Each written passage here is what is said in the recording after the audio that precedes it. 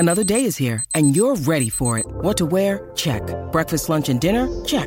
Planning for what's next and how to save for it? That's where Bank of America can help.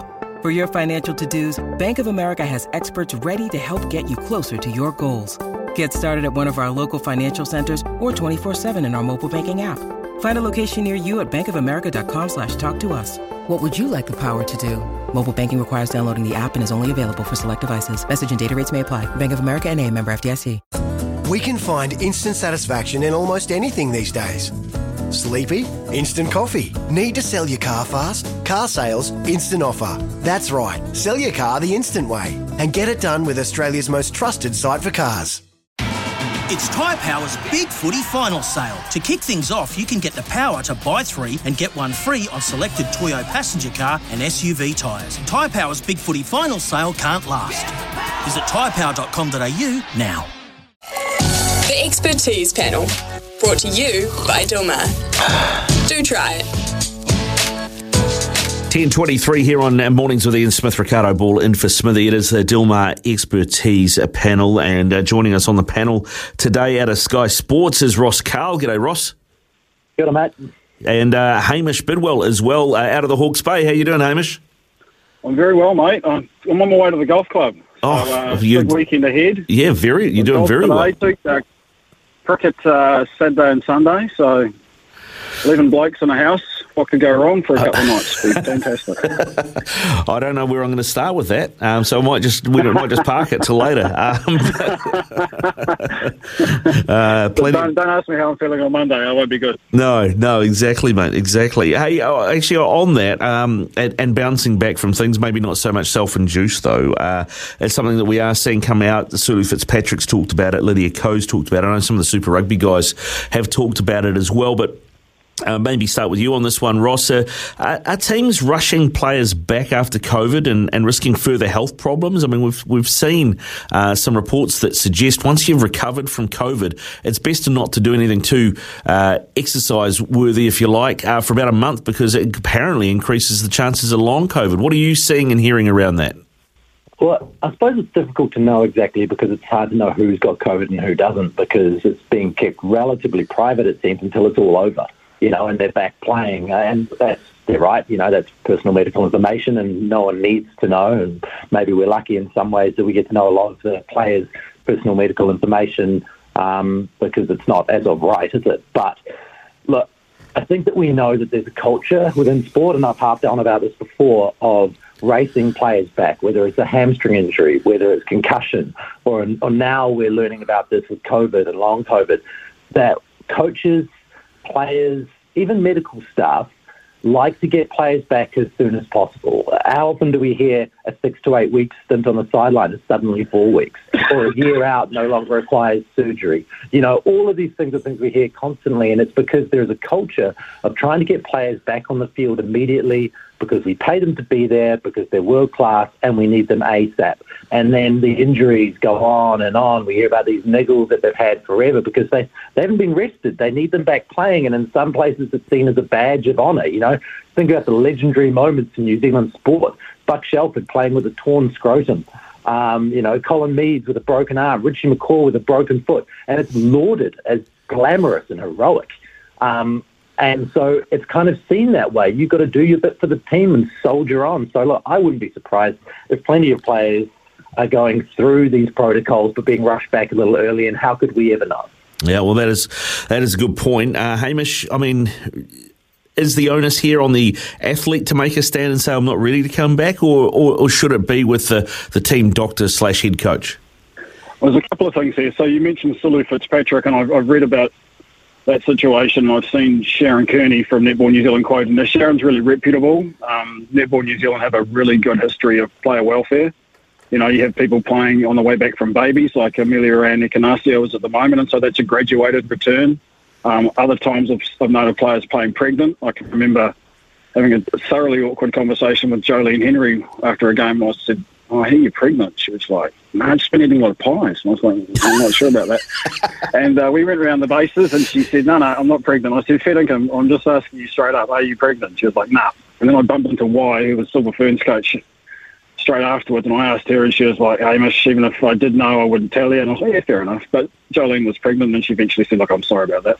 But, like, they have experience with bringing players back and looking after them. Ross mentioned rugby. I mean, I could cite, I won't because I'll get myself into strife, but I could cite instances of players coming back from head knocks too soon, guys who exhibited symptoms, didn't go through the protocols, they were fudged, and you're a team man. And conversely, guys who kept complaining of symptoms and things went, you're no good to us, mate, and they've been cut, like lost their contracts because they seem to be being weak and not putting the team first. So in terms of COVID, we're in the infancy of this, aren't we? And this we've got some anecdotal reports really, but we don't have enough sort of evidence or cases to be able to sort of make a definitive call on whether COVID is a situation where people are being brought back too quickly. But certainly in other circumstances, we do know that it happens.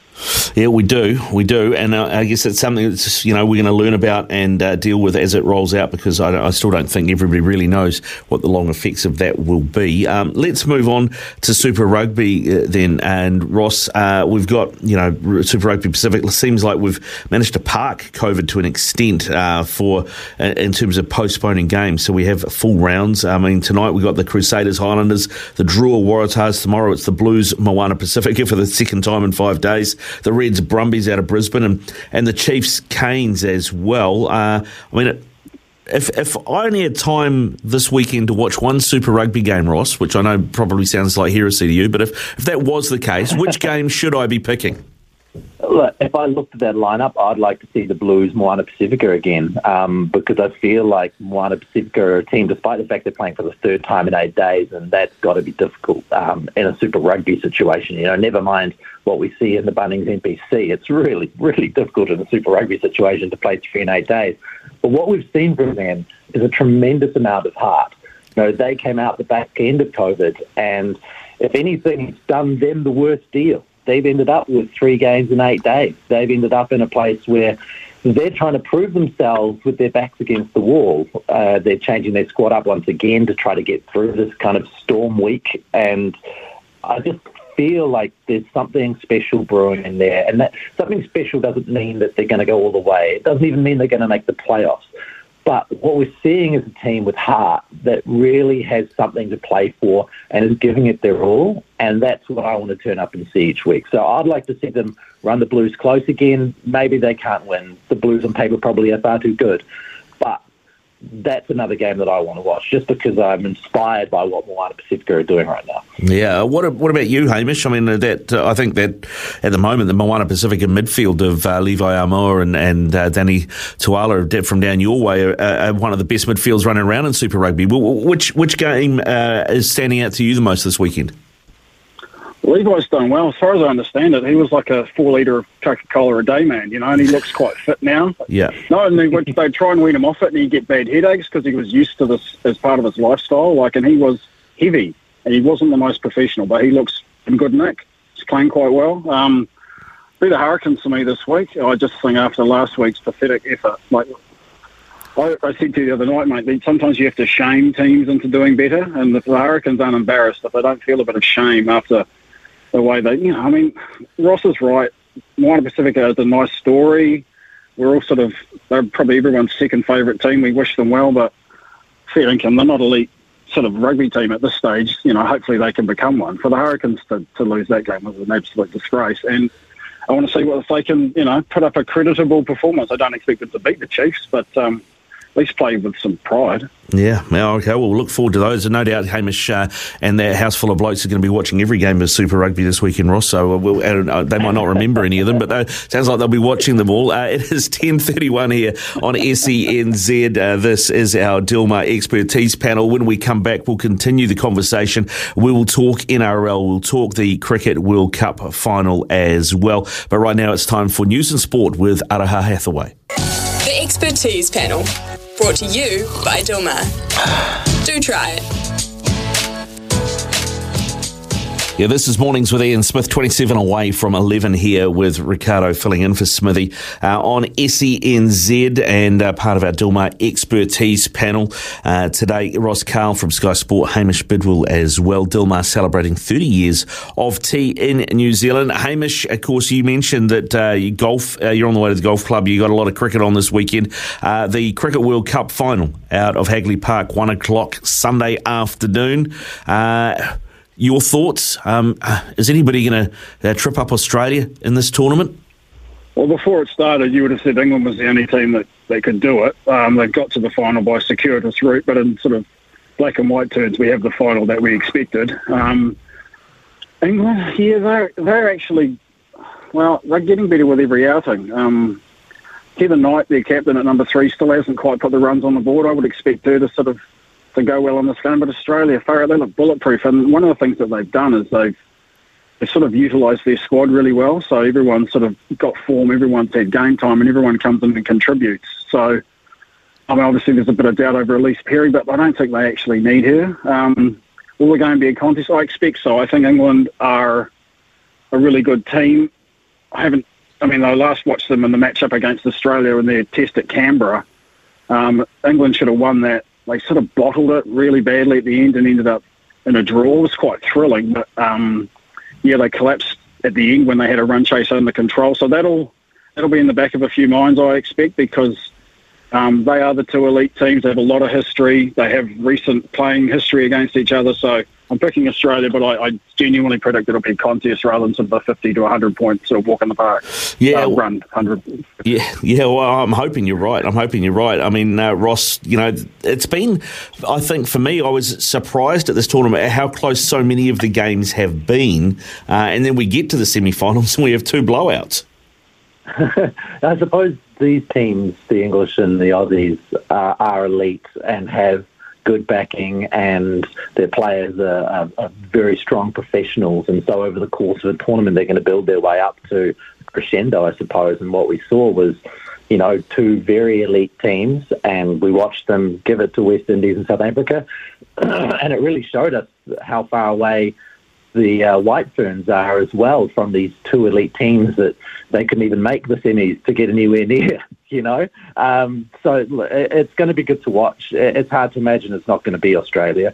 It was really, really cool to see, Healy and Haynes getting the runs, and, it should be a really, really good final, but I just can't imagine that the strength of the Australian team can be overcome. No, I don't think so either. That's certainly the way it's looking. We've got... Just on that, I'd really look out for Sophie Eccleston, the left arm spinner from England. I believe she's the top wicket taker in the tournament, and she's actually outstanding, really hard to get away, and also just does enough with it to get players out. Like, she may be the key bowler for England. All right, well, yeah, definitely. Maybe, is that a TAB tip, Hamish, for the top wicket taker in the final?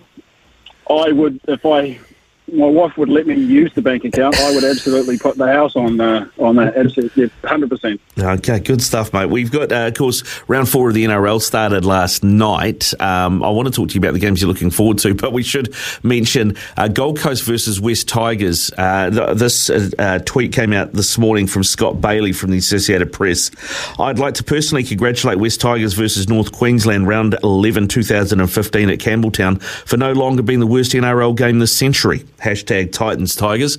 I don't know if you saw any of it last night, Ross, but it was 6-2 to the Tigers with a minute to go, which is low scoring by any, and then the Titans scored a converted try on 186 at the end. So that was probably a forgettable game, but in terms of what you're looking forward to most this weekend, is it the rematch of the grand final, the Panthers up against the Rabbitohs, or is it something else?